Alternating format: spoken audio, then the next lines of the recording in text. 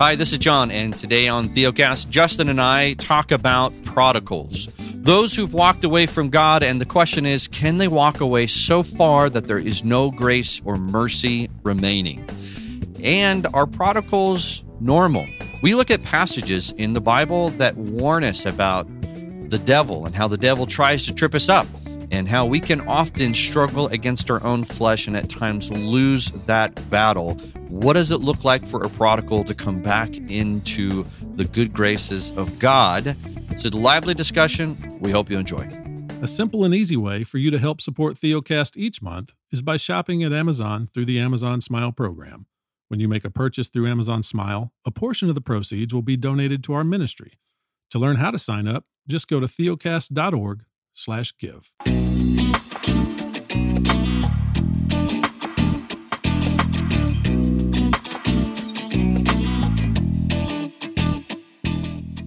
Welcome to Theocast, encouraging weary pilgrims to rest in Christ. Conversations about the Christian life from a reformed and pastoral perspective. You keep throwing that in there lately, John. I know. I just want people to understand we're pastors, and that's how we look at things. It's true enough. There you go. Your host today, Justin Perdue, pastor of Covenant Baptist Church in Asheville, North Carolina. And I'm John Moffitt, pastor of Grace Reformed Church in Spring Hill, Tennessee. And sure enough. Sure enough. And today's giveaway, Justin, we got something for the peoples. So what we are like giving to away? give the people things. That's right. Today, we are giving away one of our very own primers. I'm holding it up right now for those who are watching on the YouTubes. It is our primer, Safe in Christ, a primer on assurance, right here. Written by John, Jimmy, and myself. This is just a brief little treatment from us on assurance and how we really are, as the title would indicate, safe in the Lord Jesus Christ because of what he has done for us. It has nothing to do with what we are doing for him, and that's the best news in the world. So we are giving this copy away today, as always. Our generosity, I suppose, combined with the sovereignty of God and, of course, the Wheel of Names. It's now infamous. Right. And the Wheel of Names has chosen today our brother, one of our members, Seth Moser. So, Seth, you will receive a free copy of Safe in Christ, a primer on assurance. If you don't get a message from us, man, shoot us one, and we will make sure to get that copy to you. We will be giving away one additional copy of the primer on assurance via social media tomorrow. So you're hearing this podcast as it releases on a Wednesday. Tomorrow is Thursday. We'll be giving away another copy. So what you need to do today, as you're hearing this podcast, is go to one of our social media platforms, Facebook, Instagram, or Twitter, and there will be instructions there as to how to enter yourself into this second giveaway. So somebody else will be getting this resource tomorrow. So avail yourselves of that. We hope it's encouraging. Yeah. As a quick announcement, the more as the ministry grows, we get the resources to produce these. It takes quite a bit of money to get them up and running, and we try and price them at a point where, let's put it this way: we ain't going to Hawaii anytime soon, Justin. No, we are not. But we they are super helpful, and we've got more on the way. Things like what is Reformed theology, law gospel distinction, what is the purpose of the church, all of that good stuff. So stay tuned for those. And as the resources are there, we hope to brand these things and bundle them together and hope they're good resources for people. So that's right. There that is. What are we talking about today, John? Yeah, man. Today's a serious, heavy, but good conversation. Yeah, it is. It is a heavy conversation. We at Theocast have created a monster, and that monster is we poke the bear of pietism in the eye, and out of that bear comes all kinds of spewing questions. And so we, all over the internet, email. Man, you're quite the wordsmith, dude. Did you like that? Poke the bear. Spewing out of the eye. Here it comes. That's right. People struggle, and they struggle mightily. And we hear about it in our own churches. Justin and I were just commenting how we are trying to fit in all of our scheduling with people who are needing encouragement and strength and counsel as it relates to suffering and sin and all that.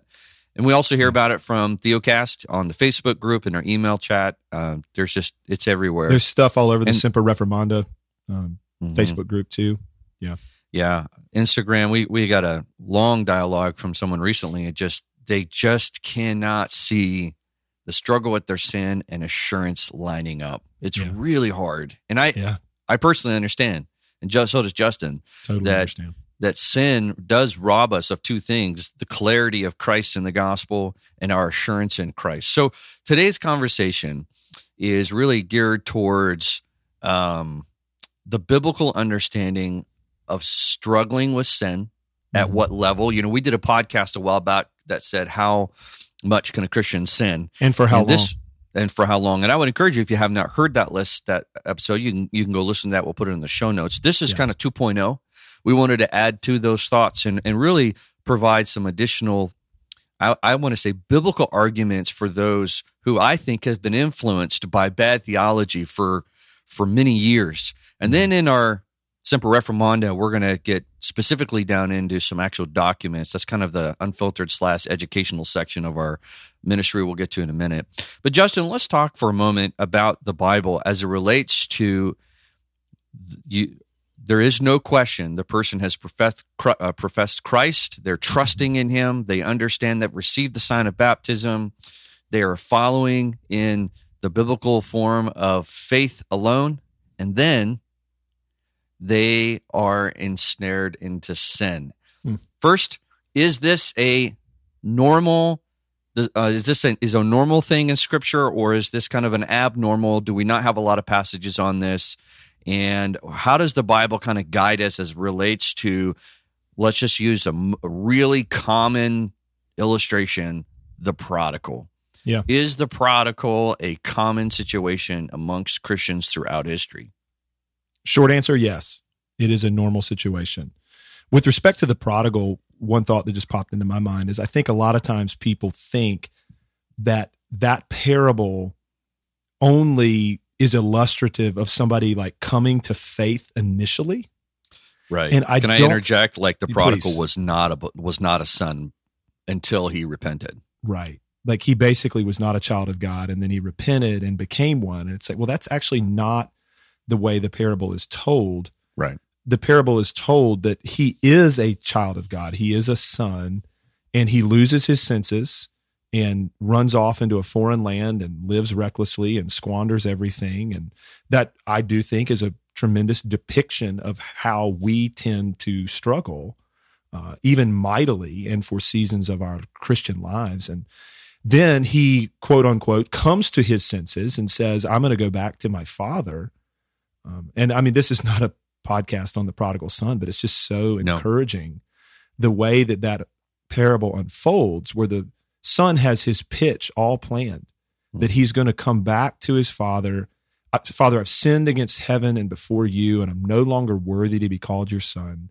Just treat me as one of your hired servants. Let me work for you. And of course, fast forwarding to that poignant moment when he's approaching the household and the father sees him and runs out to him, the son begins to give his pitch that I've sinned against heaven and before you, I'm no longer worthy to be called your son. And before he can even get to the piece about let me work for you as a slave. That's right. The father says, bring the best robe in the house and put it on my son. Give him a ring and and put shoes on his feet and kill the fattened calf and let's have a party because my son is found and he was lost and my son is alive again and he was dead. And so it's a beautiful picture, but I think that this happens for people as they have trusted Christ, they're living life in the church, and they fall into perhaps heinous sin, intentional sin for a season of time. They're mired and they're trapped in it and are restored. God repents us. Amen. Praise be to his name. And I think I'm not going to bury the lead here, John. It is our conviction based on Scripture and the confessions that in that sort of season where we are mired in sin and trapped in it, and then, of course, the restoration is coming in an obvious way as God repents us by his grace. But in that whole time, there is not a moment when we are not in the Lord Jesus Christ. There is not a moment where the Holy Spirit has left us. There is not a moment where we are lost and would go to perdition, if we were to die. in that That's moment, right. we would understand that God, his gifts and his calling are irrevocable. That's And right. that as we have been united to the Lord Jesus Christ by faith, as is signified by our baptism and even our ongoing union with him in the table, that the Lord keeps us by faith, by his grace unto salvation. Mm-hmm. And so that's really, I think, the underlying message that we want to communicate today. Yeah. Is that your sin and you being mired in it as a Christian is a normal experience. We're not encouraging people to go sin. Of course, when we find ourselves in sin, repentance is what we encourage people toward and plead with people to. But we are wanting to continue to herald the fact that Christ has saved us even as we struggle, Right. and are inviting people back to their loving Father and to their Savior. Mm-hmm. I know you want to jump in on this. Well, yeah. I was Go. going to say the prodigal in Jesus' illustration is a horrible repenter. He just is. And we love to think about, well, no, he repented. is. And it's like, no, he didn't. He repented with penance, right? He realized what he had done is wrong, but he was coming back to the Father with penance. And the Father, I've said this before, but the illustration is the son starts, Father, I know I've sinned against you and against heaven. And then the Father goes, okay, great. Hold on a second. Hey, can someone bring the robe? Right. What were you saying, son? Well, hold on Right. before you finish, son. Can someone bring the ring? Oh, and by the way, let's get the calf going. The reason is I mentioned exactly. this is that the Father knew what that son was about to say. And Jesus, of course, in the illustration. And the point of it is, you're my son, therefore there are no requirements to remain my son. Right. Okay? That there's a difference. Like Jesus uses this illustration. What's to the self-righteous who won't cling to Christ, Right. he just gives them more law. But to the sinner, like the woman at his feet, it says your sins are forgiven. Why? Because she was trusting in Christ, her sins, which were many.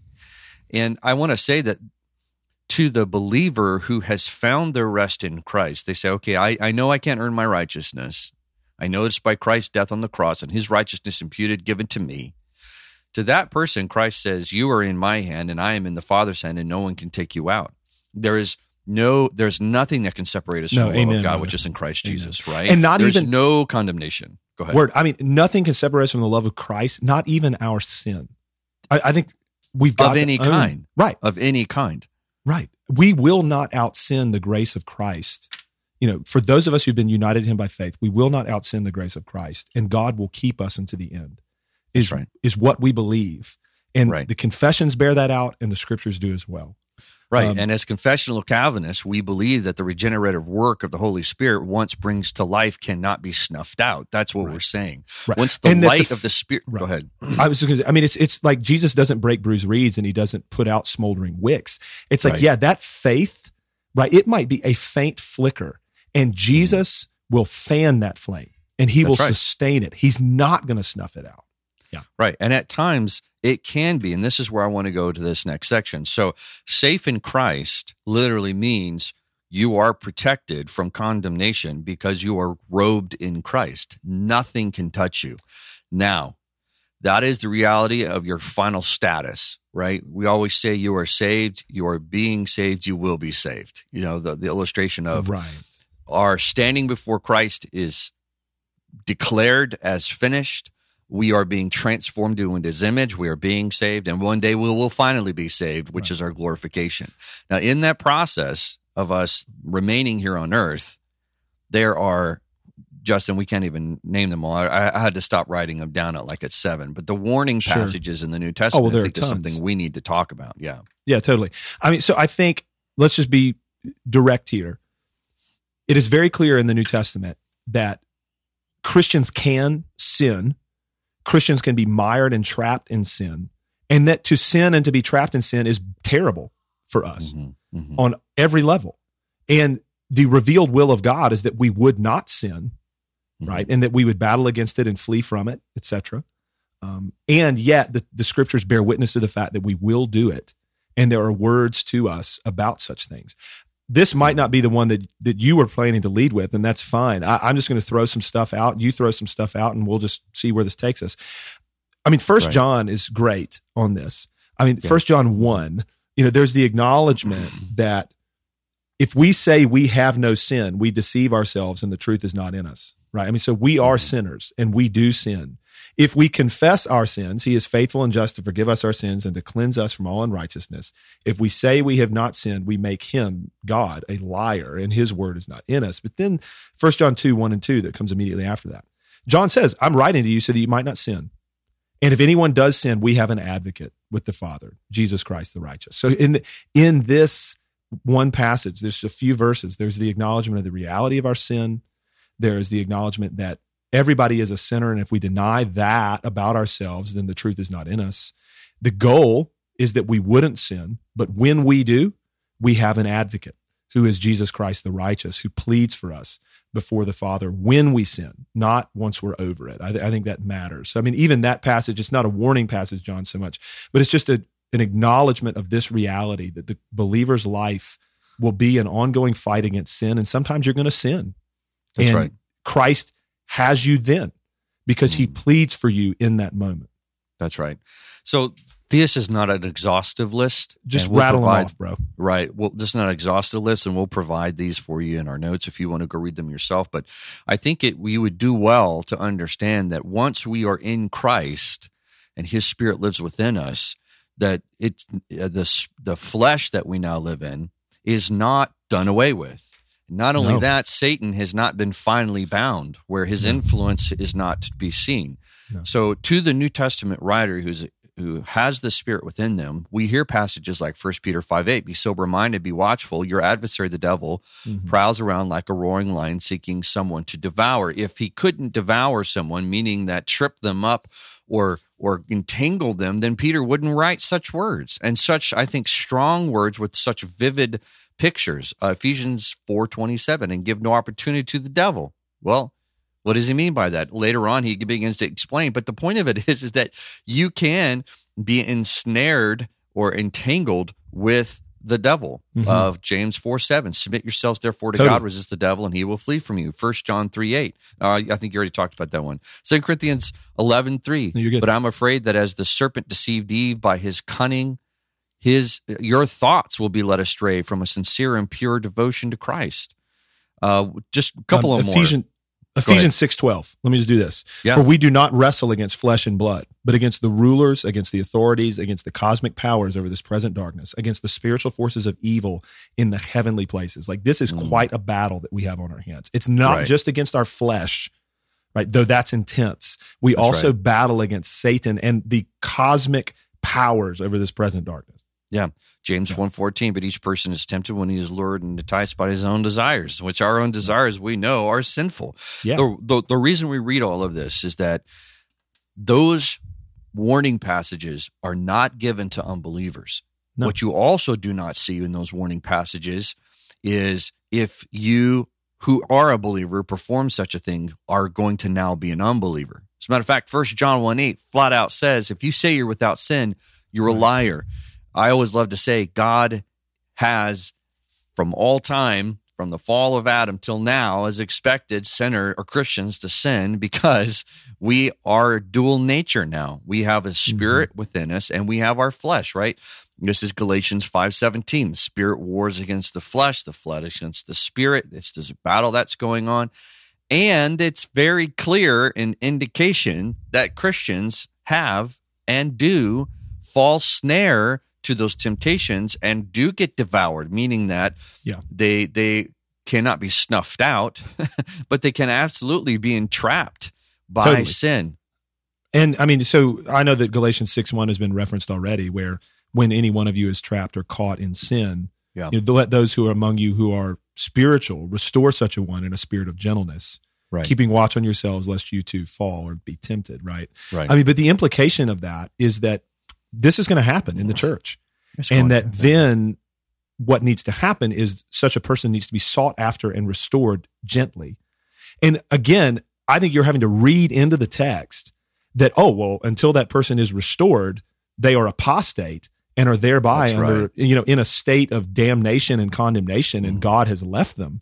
I mean, where do we find that in the scriptures, that God leaves those who are his, for a season of time because of their sin, And so, yeah, we absolutely want to uphold the biblical teaching on sin, falling into sin, being trapped in sin, and then needing to be restored. Amen. Mm-hmm. But that period of time, between the falling and the being entrapped and the restoration, that's not a season of time where the believer is lost. Let me just read this, John, if I can, from the 1689 London Baptist Confession. Yep.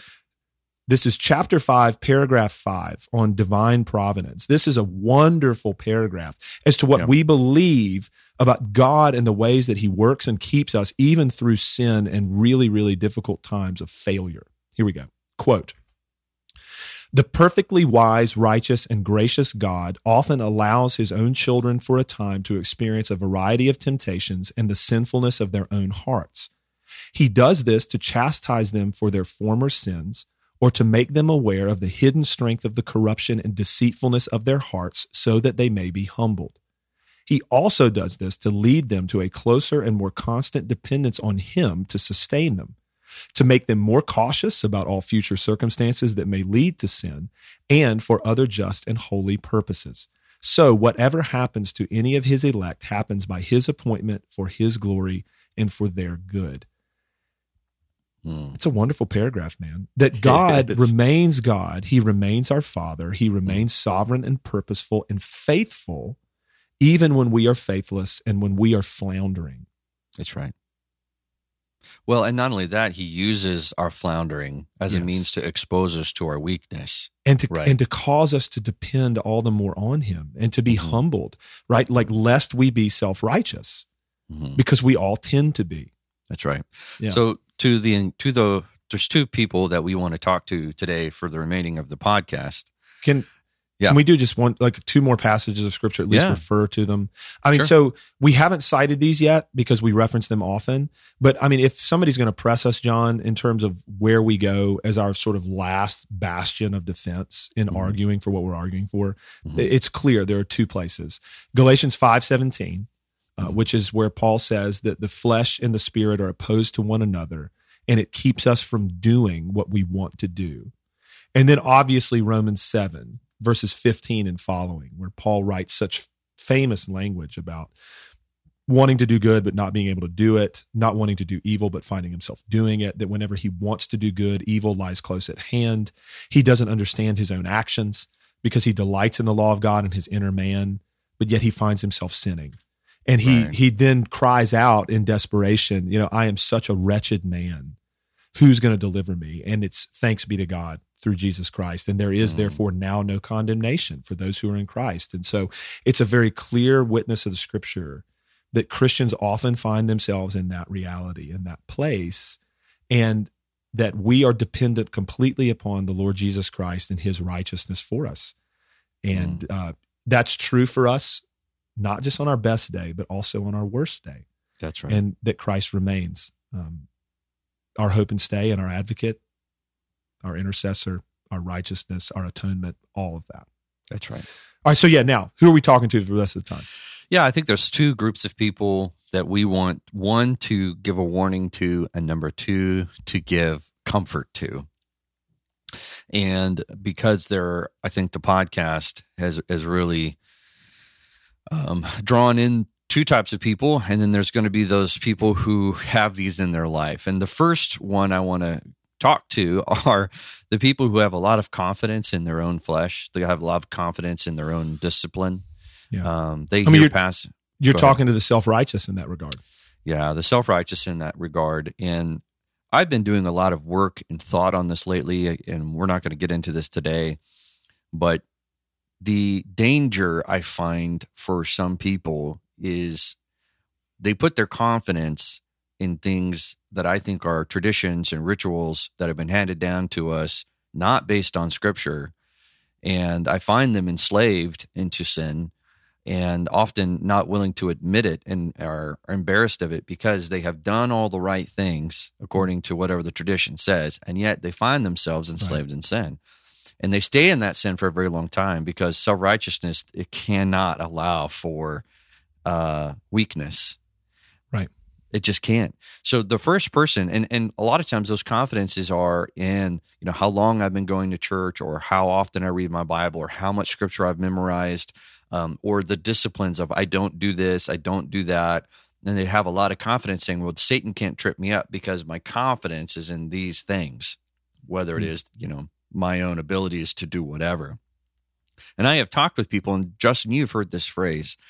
I've even heard people say, I am so shocked that I did this, or I can never forgive myself for what I have done, which means they had a higher expectation of themselves than they should have. Yeah. Because to say that you can't forgive yourself means that you knew better and you did it anyways. Right. And Paul says, well, but for the grace of God. Amen, bro. Right? There go I. There go I. Yeah. So the self-confident, like I will tell you, Justin and I are very weak men, and we walk around like weak men, very scared of sin. I am terrified of sin. And I know that Satan absolutely wants me to stumble and wants Justin to stumble, and I feel it daily. Totally. And now, am I having, little demons jump around all over the place, or am I having these, demonic experiences? Me personally, no. But my flesh and the temptation of the world is real, and I know Satan has put those there to trip me up. If you're new to Theocast, we have a free ebook available for you called Faith versus Faithfulness, a primer on rest. And if you've struggled with legalism, a lack of assurance, or simply want to know what it means to live by faith alone, we wrote this little book to provide a simple answer from a Reformed confessional perspective. You can get your free copy at theocast.org/primer. Everybody is like this, I think. But for me, the battle against the flesh is always on my mind. In certain seasons, it's obviously more heightened and more pointed than others. Mm-hmm. There are plenty of things that happen in my life that I regularly think the only thing I can chalk these experiences up to are A, the curse, the fall in general, or B, spiritual warfare, where clearly Satan and the cosmic powers over this present darkness hate me, hate my family, hate the church, and I think those things are real, right? And so we all battle this stuff, and anybody who has read the scripture and has tried to assess these things in his or her mind is going to conclude like, oh my gosh, like this battle is intense, and we are in way over our heads here, and we are punching far above our weight.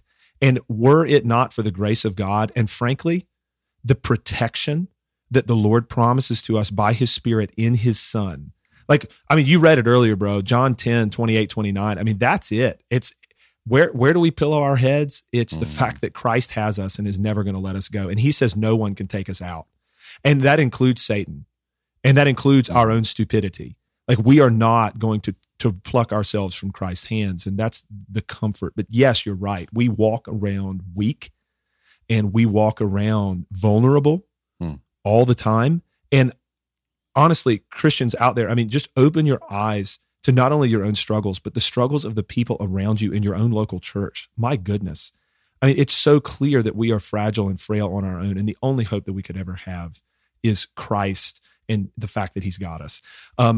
If I can, John, I want to talk about another form of self-righteousness before we pivot to the second piece. I know I kind of comforted people just now, and I don't mean to usurp. I do. Ahead. Yeah. Before you jump there, I think I want to add to that.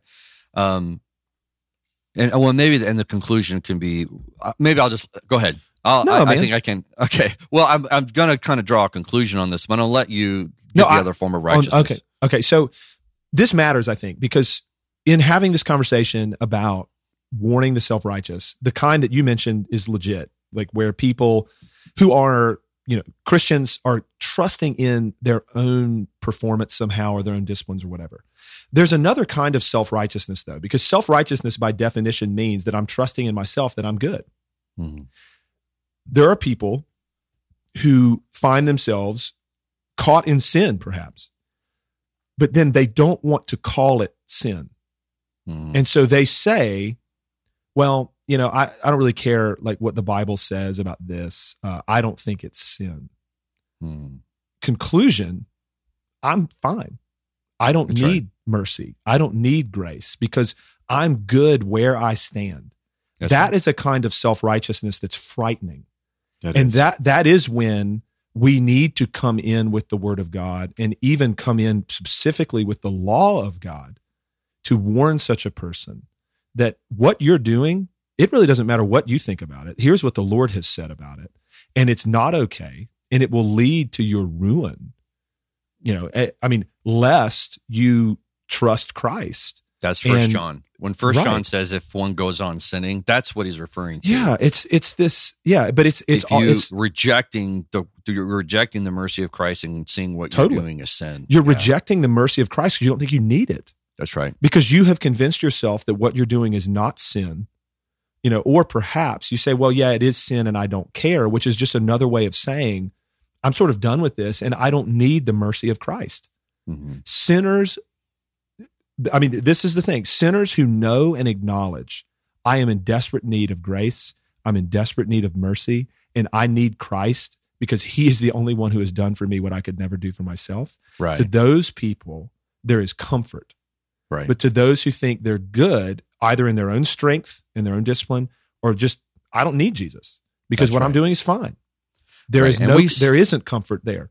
No. And we won't see these in petty sins. Like people aren't going to say it's okay to lie or to steal or to murder. Where we do see this the most is in a sexual conduct. Totally. Premarital sex. It almost or, always has to do with sex. Right.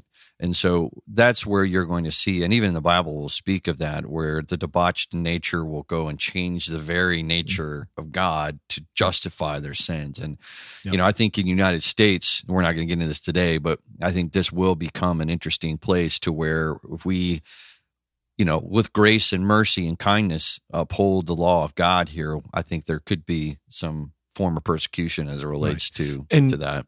Totally. And there are a number of reasons why this is going to come to a head in the church, and this is not that podcast, so we'll talk about that later. So I think, just to be very clear, like what we've tried to do in talking to the self-righteous for a moment is to be clear in what we're saying and also what we're not saying. We don't want to be misunderstood. Right. That like all there ever is just comfort for people who are sinning and just don't care, or who are sinning and don't think it's sin, or to try to comfort people who are trusting in their own righteousness somehow. That's not dangerous. The point. That's dangerous. But now I think we're going to pivot to talk to another group of people that I think is much more common, at least like in the Theocast Facebook group or amongst our listeners. Yeah. It's those who are struggling. Just don't make it through very many episodes. It's those who are struggling and those who know that they're sinners who are really questioning, could I be struggling like I am and legitimately be in Christ? Right. Well, before we pivot there, this is where I was kind of waiting. Sorry, man. No, it's totally fine. And the two will work together. For the person that I think is putting a lot of confidence in themselves, because I have performed in these ways, you're trusting in your own works and in your own discipline. These warning passages that we just read about falling into temptation and beware of the devil, those are not disconnected from the rest of those sections, which then give you the conclusion of how you're protected. For instance, in Hebrews, he says, but exhort one another every day, as long as it's called today, that none of you may be hardened by the deceitfulness of sin. So how is it that the writer of Hebrews says this is how you aren't deceived by sin? It's the exhortation of believers. We could even go to Ephesians chapter 4, right? And he says, when the church functions properly, so the administration of God's word through the public teaching and preaching is given to the church, they do the work of the ministry, so that they will not be tossed about by every wind of doctrine, that not be deceitful by Satan. Those are just two examples, and for the sake of time, we're not going to keep going. But Justin, those are examples of our confidence is found within the local body where we are administrating God's word appropriately. That's where we find our safety. Well, our confidence is found in the local body, where we're gathering together and we're partaking of the means of grace together, and we're encouraging one another and living life together. And so what you said, even though I tried to kind of mess us up, I guess, in the flow of the episode, it's all worked out beautifully in the providence of God. Because what you're saying, dovetails beautifully with what I kind of want to say here too. Like what is the antidote? For the person who's really struggling and is thinking, my gosh, like I'm sinning and I don't want to sin, but I am. And I don't know that I've got enough faith and all these kinds of things. Like, am I really in Christ? I mean, would I struggle this way if I'm a Christian, like legitimately?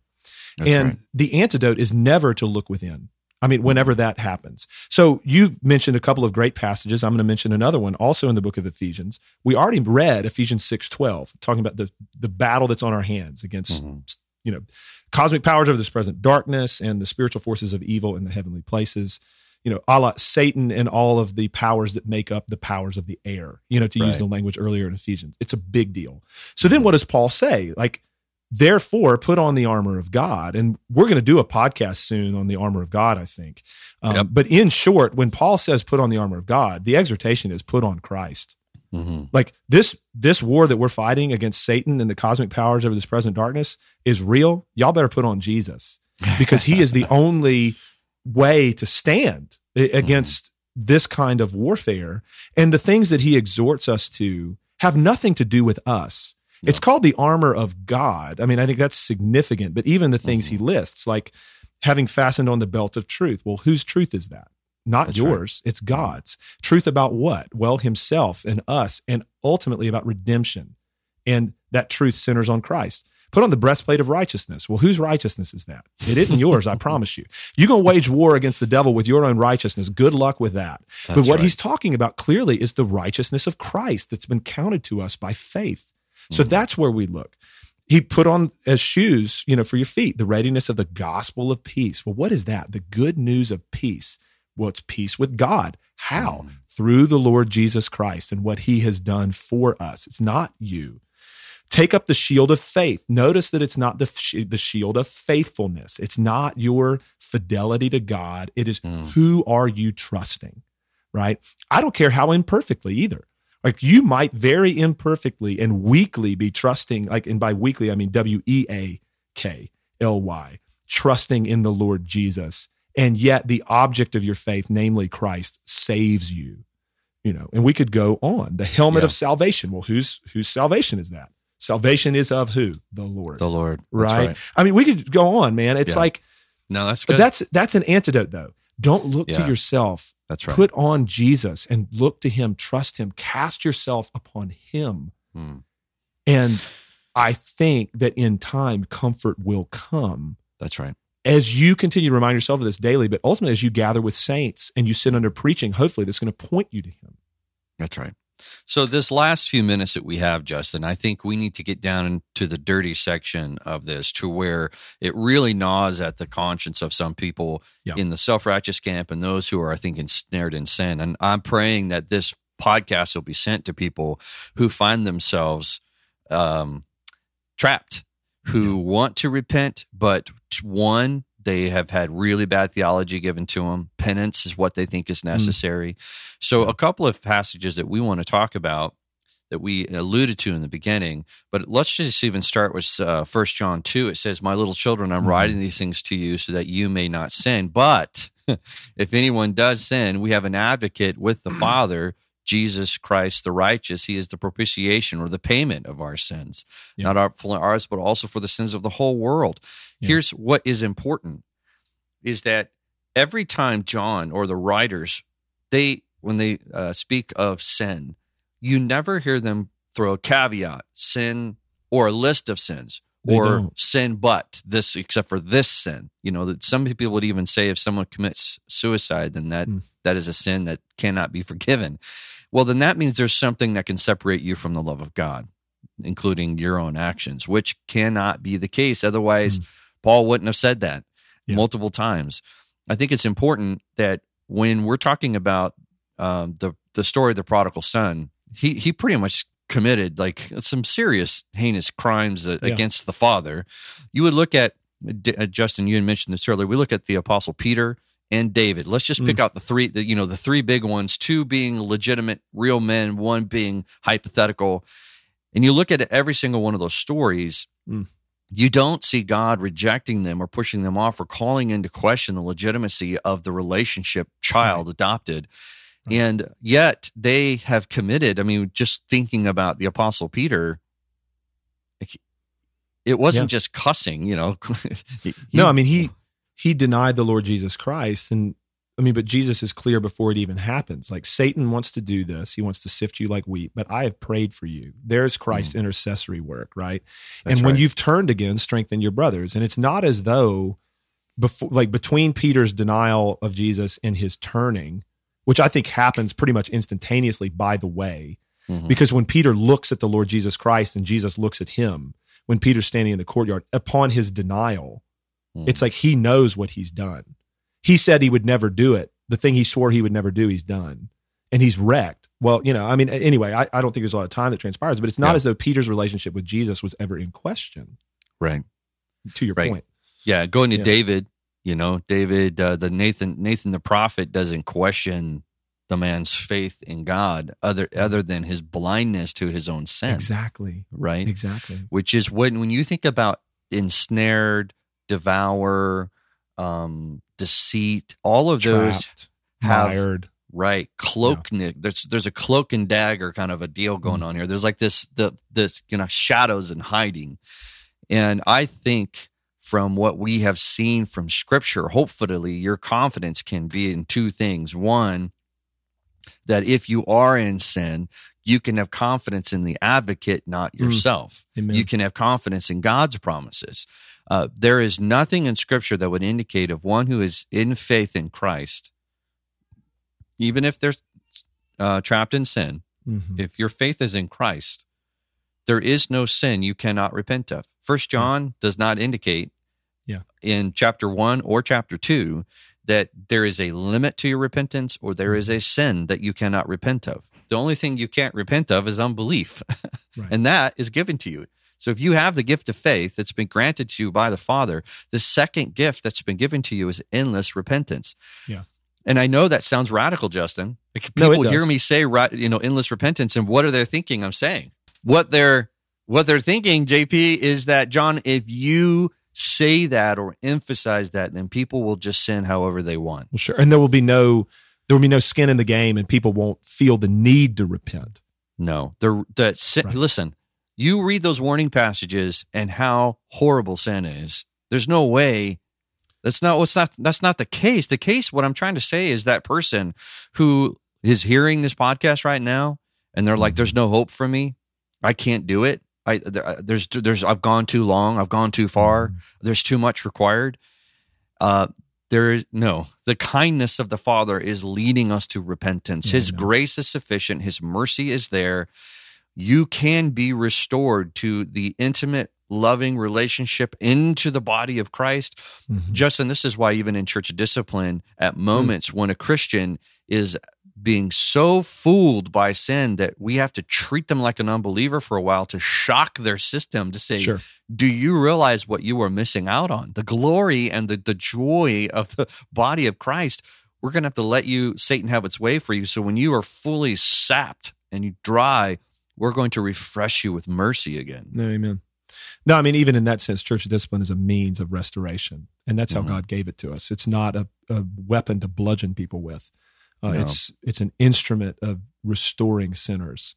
Amen. Because that's what God's in the business of doing. That's right. Yeah, totally. Well, Justin, going over, we have already discussed that there are traditions that have different opinions on this. Totally. And the different traditions. Some of these traditions are very old. Some of them are new. So we're going to look at the varying traditions that have maybe different perspectives on apostasy and assurance.